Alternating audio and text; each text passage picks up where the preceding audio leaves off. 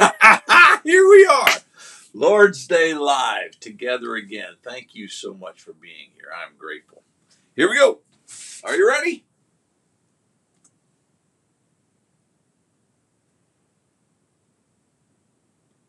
Doodle Bible School. Here I am over there, and here I am over here, and look at us. Good to see you this morning. Thank you for being here. I am grateful for your presence. Here we go. Are you ready? All right. Doodle Bible School. Basic Bible stuff is what we're covering as Moses parts the Red Sea, and we are experiencing Exodus.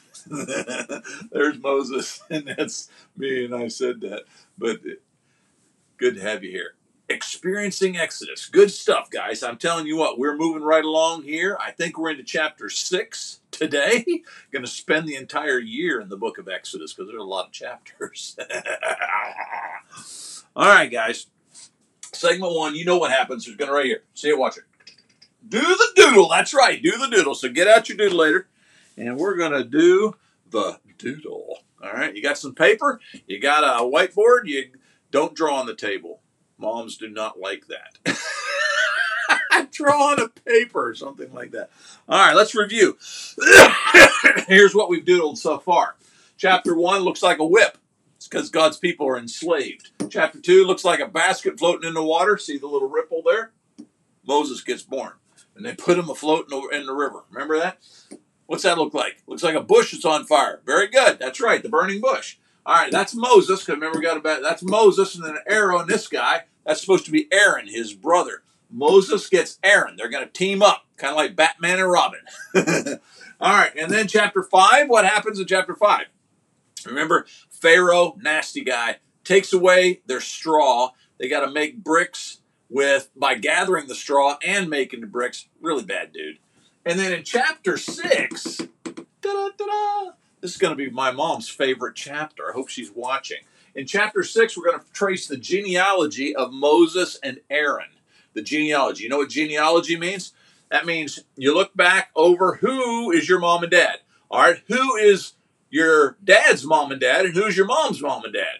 And then who's your great-grandpa and that kind of stuff, okay? And so this is the way you kind of trace your family tree, or you kind of trace your genealogy. It's a big word.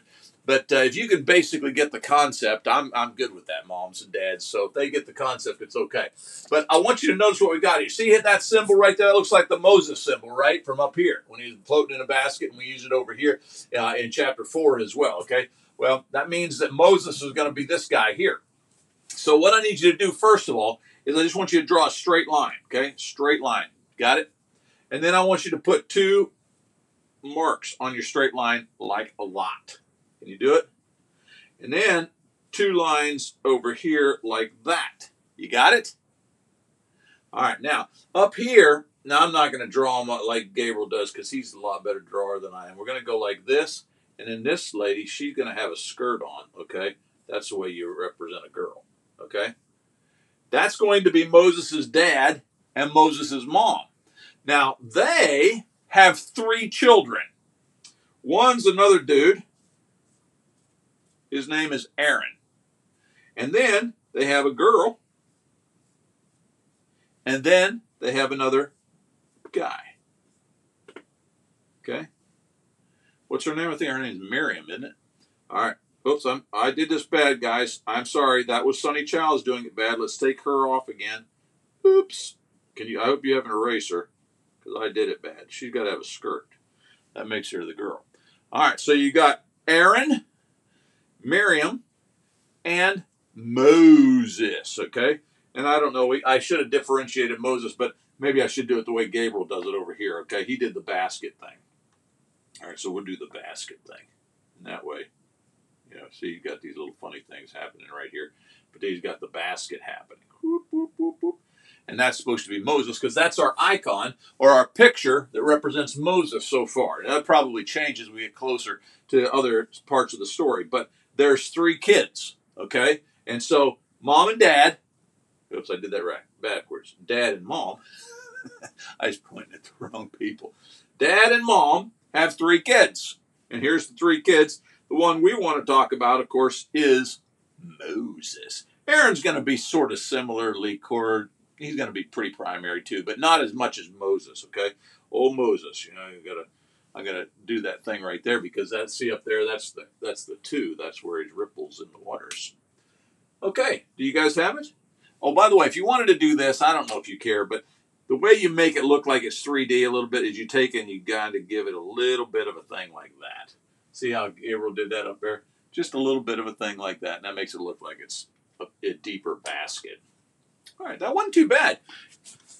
So, chapter 6, we're going to trace the genealogy, or you could think of it as the family tree. Either way, I don't care. But we're going to trace the genealogy, and I even forgot to do the most important part. So where's the 6, Sonny? Well, Gabriel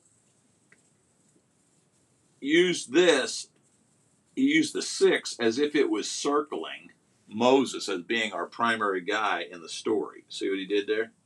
So he used the 6 right here. He used the 6 as if Moses is going to be the main character. And so he uses the 6 to circle that.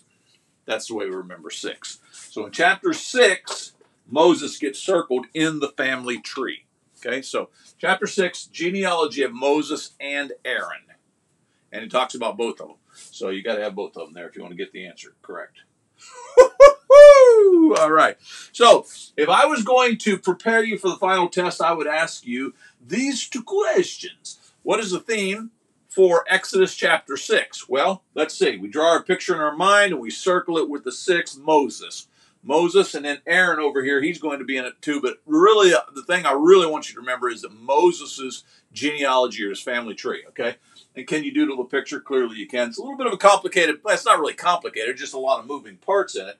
I think you can do this. But you got to kind of remember in your head, what in the world? Okay, let's be silly. Here's my buddy, the llama dude. Llama dude. It kind of sounds funny. Llama dude. Anyhow, what kind of stories do crabs tell? I've never been around too many crabs. Krusty Krab. That's that restaurant down under you. Yeah, you know that. But I've never been really around too many. I haven't. And so I don't know what crabs would tell. All I know is they got those pinchers and they kind of scare me and I don't like being around them because of that. But if I were going to sit a far distance away from a crab so he couldn't pinch me, and I let him tell me a story, what kind of story would a crab tell? Well, a crab would tell lobster tales. Get it? Lobster tales? It's a play on words. And then the way it's spelled here is a story, a tale, okay? But we also eat lobster tails when you go to Red Lobster or someplace like that, don't we? You know? I didn't think it was that funny either. Okay, moving on. Segment number 2, as our head pops up and we make a memory and we stick it right there in the old gourd. The old gourd. Stick you right in there. Okay, all right, we're going to make a memory. That means we got to work on a memory verse. Oh, Moses, he says, look, guys, he says, all you got to do is say it 5 times. All right. Amram took as his wife. So that's going to be the dad. This dude's name over here is going to be Amram. You got to love that, Amram. And guess what his mom's name is? Jochebed. Oh, dear. Those are kind of funny names. Amram and Jochebed. Anyhow, there's Amram and there's old Jochebed, and they're going to have some kids. That's what I'm saying right here. Anyhow, Amram took as his wife, so we got to say that 5 times. Amram took as his wife. Amram took as his wife. Amram took as his wife. Amram took as his wife. Amram took as his wife. See, you just say it. Make silly noises as you say it. Dance if you need to. Stick your finger in your ear. Whatever. And it helps you to remember. Amram took as a wife. And then you got the next one. Jochebed, his father's sister, and she bore him Aaron and Moses. There, Aaron and Moses. Now, it doesn't mention the sister in this one, but we'll talk about her later on. All right, so you say it 5 times. Each line 5 times. But if that doesn't stick in your old head, you can also leave blanks. I know this one. And I know that one. Because they're funny names. Amram and Jochebed. Say Jochebed with me 5 times. Jochebed, Jochebed, Jochebed, Jochebed, Jochebed, Jochebed. That's a funny name for a woman, isn't it? Jochebed. Okay, Jochebed, is supper ready yet? Amram, I told you I'd get it here in a minute. Just don't be bothering me. That must have been I don't know whether they talked that way or not, but anyhow. Amram and Jochebed. That's all you got to do. See what I'm saying? Just leave those blanks right there. So moms and dads, I'll get my big head out the way. You can take a screenshot of that. That's the ESV, by the way. And what I would encourage you to do, moms and dads, is use whatever translation you're most comfortable with. That's fine. Of course, you got to rewrite it because I'm using the ESV. But you can do that. All right, and train your children to memorize. Put the scriptures in their mind. It will be a very, very big blessing to them. So, if I were going to test you over this segment, I would ask these questions. What were the names of Moses' parents? Amram and Jochebed. If you can say that over and over again, it kind of sticks in your head. Amram and Jochebed. Amram and Jochebed. Amram and Jochebed. Amram and Jochebed. See, now you got I did it. See, it's in there. It's stuck right in your head right now. Amram and Jochebed. So there's the answer to that question. And can you quote the memory verse? Well, not yet because there's too much stuff in it, but I'm working on it. How about you? Amram and Jochebed. Let's be silly. All right, here's Amram and there's Jochebed. No, I don't think that's the name of it, but anyhow. Why did the lion cross the road? Now, it seems to me that this joke is not really told appropriately because I don't think it's a lion that crosses the road, is it? You know? But anyhow, in this particular joke, we're going to ask about a lion, not a chicken, a lion. Why did the lion cross the road? To get to the other pride. A pride. That's a group of lions. A pride. You know what I'm saying? And so he's getting to the other, not the other side. He wants to get to the other pride. I didn't think it was funny either. So far, we're off to a really pitiful start on our jokes. It's going to get better, though, I think. All right, moving on. Segment number 3. In the third segment, we ponder the passage as we sit by the pond and we ponder, saying, pondering. All right, as we ponder this passage, here's the passage we're going to ponder. Okay. Oh, dear. We're going to have to take down our family genealogy tracing thing. Sorry, Mom. She loves genealogy. Anyhow, we're going to put that down here, and that will give us the entire passage. All right. God spoke to Moses and said to him, I am the Lord. I appeared to Abraham, to Isaac, and to Jacob as God Almighty Yahweh, but by my name, the Lord, I did not make myself known to them. And so, in this passage, we're going to have a special word that is going to be introduced, Yahweh. It's not a word that you use very much in relationship to God unless you're a pretty good Bible student, but it's an interesting word. It's an ancient word. One of the most ancient names that God ever had, Yahweh, okay? And it means God Almighty. And what he's going to say here to Moses is, I'm actually going to address you in an even more intimate way than I did with Abraham, Isaac, and Jacob. But I want you to remember Yahweh. That's the name that means God Almighty. Okay?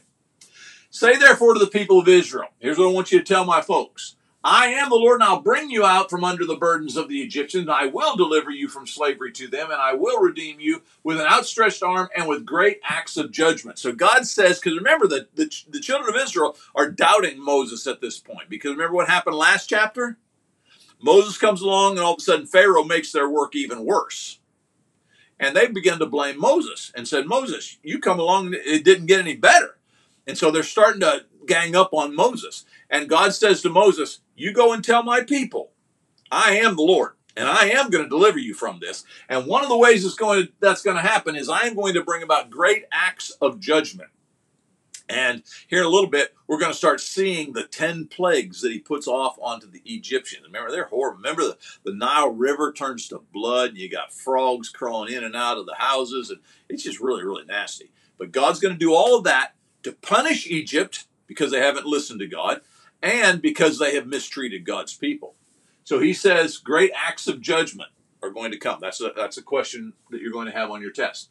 I will take you to be my people, and I'll be your God, and you shall know that I am the Lord your God, and who has brought you out from under the burdens of the Egyptians. I will bring you into the land that I swore to give to Abraham, Isaac, and Jacob. To swear is not to say a bad word. In this case, it's to make a promise, a commitment, a covenant. I swore, kind of like what happens if you ever seen somebody who's on trial, and there are witnesses that come forward, and they have to swear that they're going to tell the truth. That's what's happening here. God said, I told Abraham, Isaac, and Jacob, I swore to them as a commitment that I was going to give them a certain land.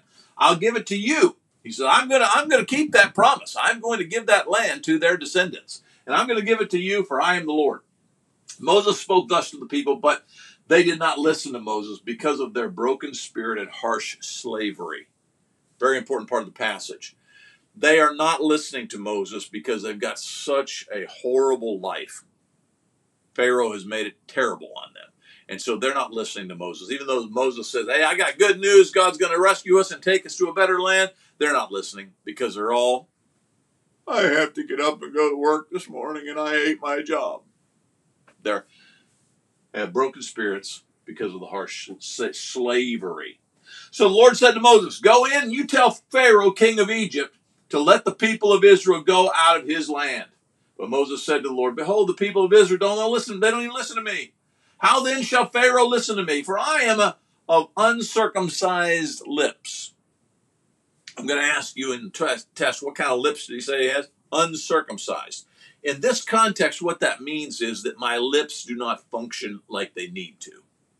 Remember, he's already made that excuse. I can't talk very well. And God said, okay, who made your mouth?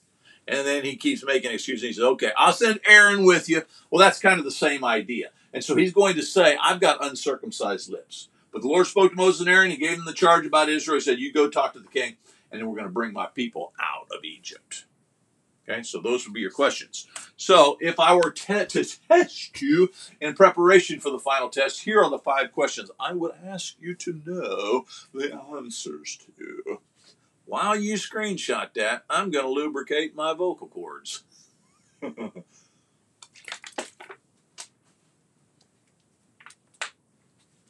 All right, one of my all-time favorite pictures is the next silly picture that we're going to have pictured right here on the picture screen. This girl, so she's kind of cute, and I like the lemon and everything. There she is. There's just something about her expression that's like, what in the world? Here's her question. What was the baby doing in Egypt? I've often wondered that myself. If you just find a baby just kind of roaming around Egypt, what's the baby doing? How'd the baby even get here? I'm thinking to myself. Okay, she asked the question, what was the baby doing in Egypt? Well, the baby clearly was looking for her mummy. Now that one is funny. We're getting a little bit better here, okay? The baby was looking for her mummy. Oh, dear. Oh. All right, segment number 4. Apply the why. Here's where we ask ourselves why. Why, Sonny? Are you even talking about Exodus chapter 6? Why? I'm fixing to tell you. Here's one application that I think we can draw. There's a lot of things, but here's one application.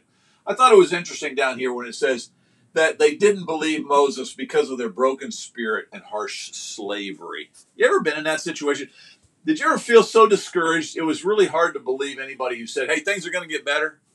Ever been so, upset, so discouraged, so depressed that somebody comes, hey, listen, it's going to be okay tomorrow. The sun will come up tomorrow. Remember Annie singing that song? And you're thinking to yourself, no, it's not. I'm so disgusted. I'm so depressed and so hurt. I just don't like it. And it's never going to get better. You ever feel that way? Question that you got to answer for me is this. What is the key to overcoming discouragement?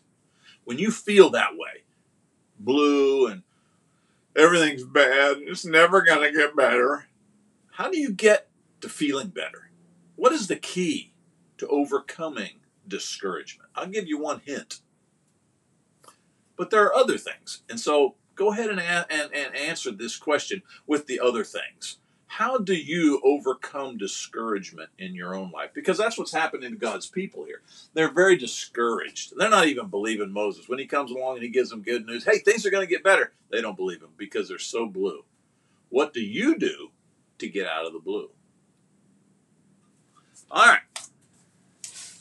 If we were going to test over that segment, which is segment 4, I would ask this simple question. What is the key to overcoming discouragement? I think I already mentioned that, didn't I? Yeah. But anyhow, remember, you don't have to write me a book. All I need is a couple lines here. What do you do to overcome discouragement? Let's be silly.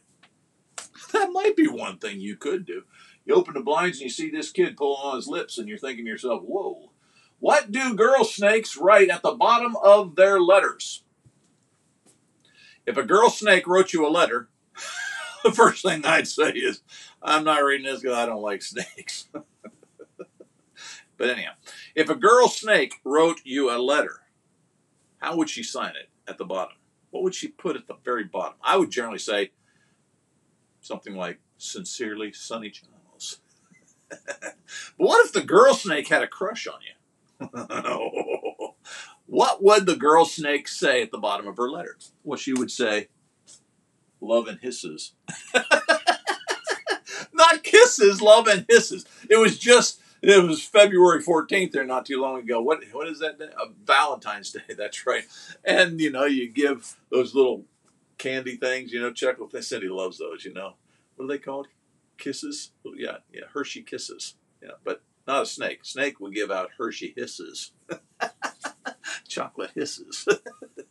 That's pretty good. It got a little better towards the last of the jokes. Not the best. It's not but we've done okay. You know what I'm saying? All right. Let us begin to enter into segment number 5. This is where we have some. Do we really have to? The kid says as he strangles his dinosaur. Yes, we do. Here are the 5 questions. This is test number 6. I said 5 questions. There are 10 questions. Anyhow, there's test number 6, and there's the 10 questions for you to go ahead. I'll just stand here looking pretty, and you can see if I go over here like this, it blocks this question. So I've got to get I'll do this. That way you can see me too. Did you screenshot it? You got it? Good. That's really good. I'm glad you got it. Well, that was fun, wasn't it? Here we are, you and me. Jokes weren't all that great this week. I get it. They'll get better. Just be patient. But, hey, you know what I'm saying? It's going to be okay. Thanks for being with me. Genesis. That's not the book. Exodus. That's the book. Exodus! Chapter 6. That's what we did. It was pretty good. You want to do it again? See ya. Oh, I love you. Be there. Matthew 16:26. Well, that was fun. If you thought that that was enjoyable and worth your time, would you consider supporting our ministry? We're putting these things out, and kids literally around the world are watching them, and we are thankful for the opportunity to share them. We're hopefully bringing on board another homemaker hero this coming week, and she is going to be sharing these with her children, God willing, and really excited about that. So thankful, but it takes funds to get it out. Give you an example.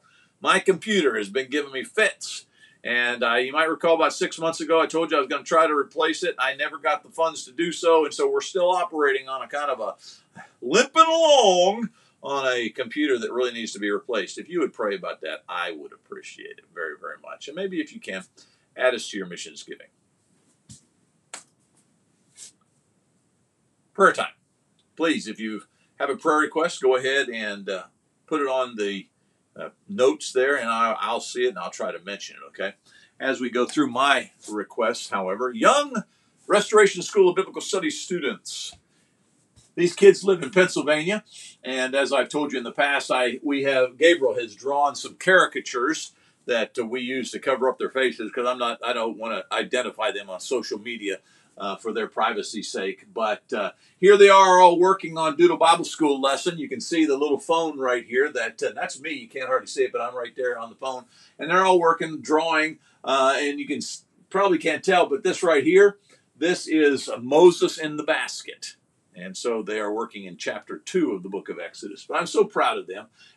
Please be in prayer for these 5 and their grandmother. I love them all very, very much.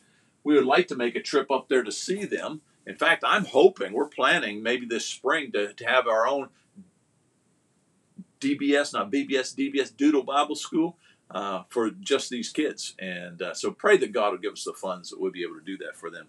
Please. My dad's home. And how do I get out of the way? He doesn't look very good there. Looks like a wild man. But he snapped that picture as we were pulling out of the parking lot, I think, of the hospital. But there he is. He's on his way home.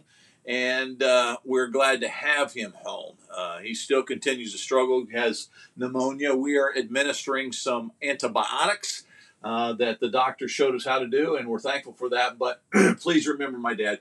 I have a dear friend who just recently had brain surgery. Seems to be doing pretty well. I'm thankful for the report that he sent my way, but continue to pray for him. Godly man, preaching all of his life. So thankful for him and his family. But pray for my friend who just had brain surgery, and for Dad, that he will continue to make progress, please. The Restoration School of Biblical Studies message. I put out a lot of memes throughout the week, as you are probably aware, but here's one of the messages that I put out this week that I think is very important for us to recognize. The Churches of Christ claim to be part of the Restoration movement, and well, they should. This is the group that I grew up being associated with. But when you understand that we in that particular fellowship, beyond just those who call themselves Churches of Christ, but those who claim the restoration principles, it seems that most of us we're overlooking something really, really important. There is one possible example of communion every Sunday, and we take that example and we make it a point of fellowship. There are over 15 obvious examples that the early church met in either homes or borrowed spaces. Never had a church building. And yet we make that into something that's not all that important. 15 to 1. I think that we need to get back to appreciating the real restoration principles. Wisdom for homemaker heroes. We've got some who are really struggling. I showed you at the opening of this prayer segment, the grandmother who has those 5. She's a phenomenal woman, but she's got a lot on her plate. Would you be praying for her that she'll have the energy as well as the wisdom as she deals with those 5 little ones? The Restoration School of Biblical Studies students. This is my buddy Bisathu in Uganda. And he is another demonstration of leading someone to Christ. They had gone down to the river to baptize someone. While they were baptizing, there was a bunch of women doing their laundry in the river, and they just struck up a conversation with these women that led to the opportunity for them to have further Bible studies.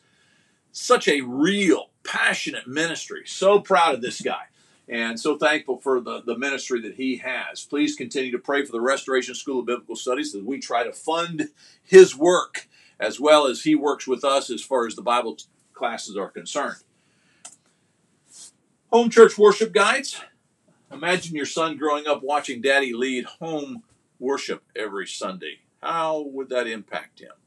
Think about that.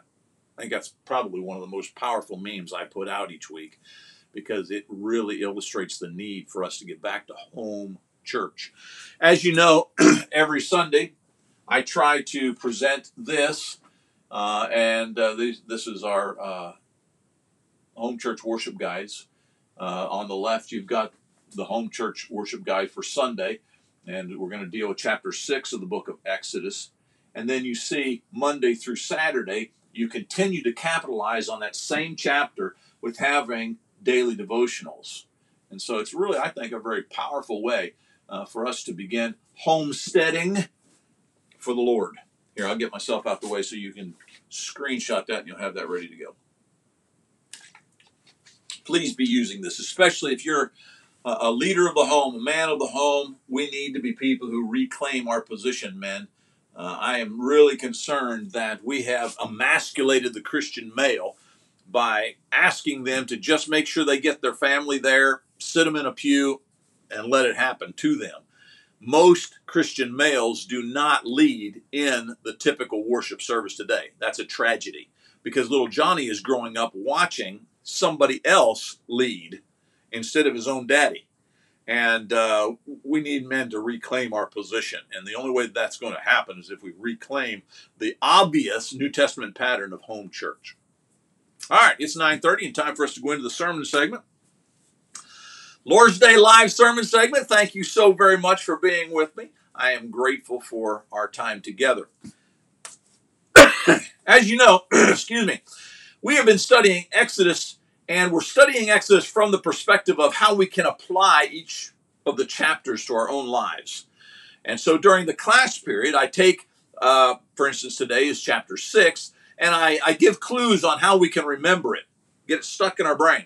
And then during the sermon segment, I try to present some applications that you and I can make right now, real time in our life today, to make us better people, more Christ-like. So Exodus applied, we're into chapter 6. Here are 5 questions that we will try to address during this time together. If you're part of the Restoration School of Biblical Studies, these questions will be on your final test. So you can screenshot that and get ready to go. Fill in the blanks if you want as we go through this thing. Got them? All right, here we go. The text is from Exodus chapter 6. The topic that I'm using by way of application is God promises. What happens when God promises? What are the parts of God's promise that he makes here to Moses and God's people, and still, I think, resonates down through the halls of time right into our lives today? Here's the text. Let's read it together, and then I'll give you 3 points from it. God spoke to Moses, and he said to him, I am the Lord. I appeared to Abraham, to Isaac, and to Jacob as God Almighty Yahweh. But by my name, the Lord, I did not make myself known to them. I also established my covenant with them to give them the land of Canaan, the land in which they lived as sojourners. Moreover, I have heard the groanings of my people of Israel, whom the Egyptians hold as slaves, and I have remembered my covenant. Say therefore to the people of Israel, I am the Lord, I will bring you out from under the burdens of the Egyptians, and I'll deliver you from the slavery to them. I will redeem you with an outstretched arm and with great acts of judgment. I will take you to be my people, and I will be your God, and you shall know that I am the Lord your God. You might notice how many times he refers to himself as the Lord your God, who has brought you out from under the burdens of the Egyptians. I will bring you into the land that I swore to give to Abraham, to Isaac, and to Jacob. I will give it to you for a possession. I am the Lord. There he says it again. Moses spoke thus to the people of Israel, but they did not listen to Moses because of their broken spirit and the harsh slavery. 3 things that happen when God makes a promise, or 3 segments, if you want, with regards to the promises of God that are illuminated in this passage, and I think still happen in our lives today. I'm going to have trouble getting myself out of the way here. I appeared to Abraham, etc. Yahweh, God Almighty, special name there. Then he says down here in verse 7, and I'll take you to be my people, and I will be your God. You shall know that I am the Lord your God. First thing that happens when God makes a promise, in this case, and to you and I as well, is that we inherit, if you will, an intimate knowledge of him. When God interacts with God's people, when he interacts with you and I, and he makes a covenant with us,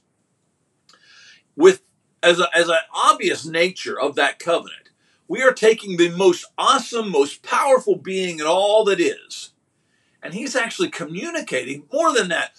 He's actually making a covenant, a promise with you and I, giving us an intimate insight, an intimate knowledge. In our passage, we've got the word Yahweh, which is a unique word that is used in reference to God as God Almighty.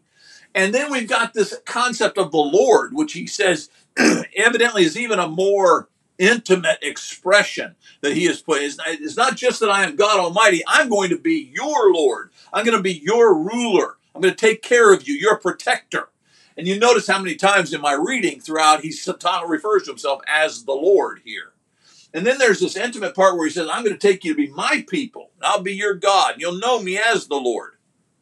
So there is an intimate knowledge that comes about when God makes a promise with us.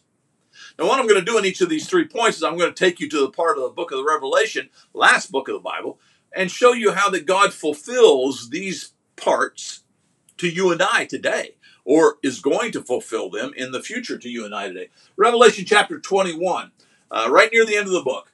I heard a loud voice from the throne saying, behold, the dwelling place of God is with man, He will dwell with them, and they will be his people. And God himself will be with them as their God. You see the intimacy. So one chapter before the end of the entire book, and we've got this statement by God. You're going to be my people. There's this intimate knowledge that God says you're going to have of me. Not unlike what he says here in verse 7, that I'm going to take you to be my people, and I will be your God. Notice that. I'll be your God. And what does he say here in Revelation at the end of the book? God himself will be with them as their God. And so God continues to fulfill his promises throughout the ages. And the consistent nature of God is such that when he makes you a promise, it's not just that you can count on the promise to be fulfilled. That certainly is the big one. But the second, or down the line somewhere, but one of the major parts of this is that you're going to gain in that this intimate understanding of who he is. And so all of the promises that you find made to God's people, especially the church, recognize that it's not just an assurance of something, it's also a revelation. He is exposing his heart to you when he gives you a promise. So there's this intimate knowledge. How cool is that, right? All right, second thing that you're going to find when God makes a promise is that you're going to find that there will be just vindication that is going to happen towards your enemies. That when God makes a promise, especially in this case where he refers to himself as the Lord, if I'm going to be your protector, you can you can understand, it is guaranteed to you, take it to the bank, I will protect you. There's going to be a just vindication.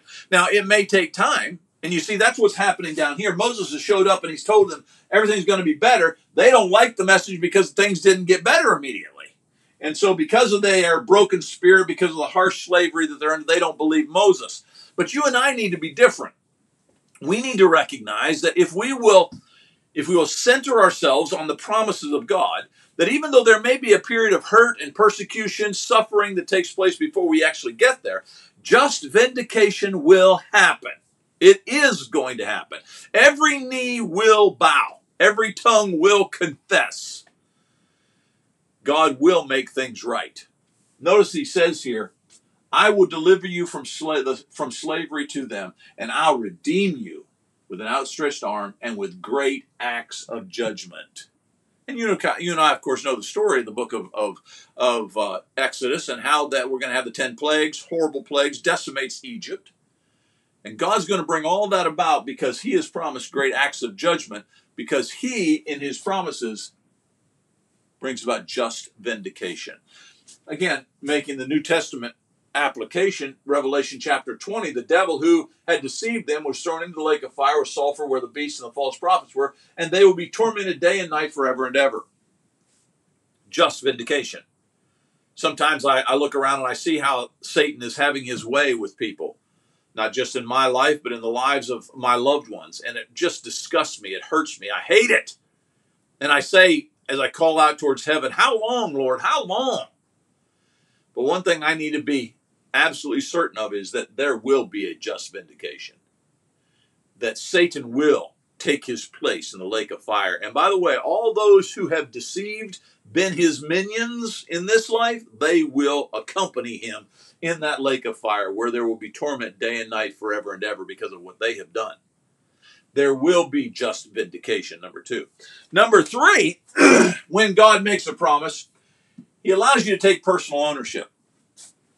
One of the things that I love about God's promises is that they're not just kind of general in nature.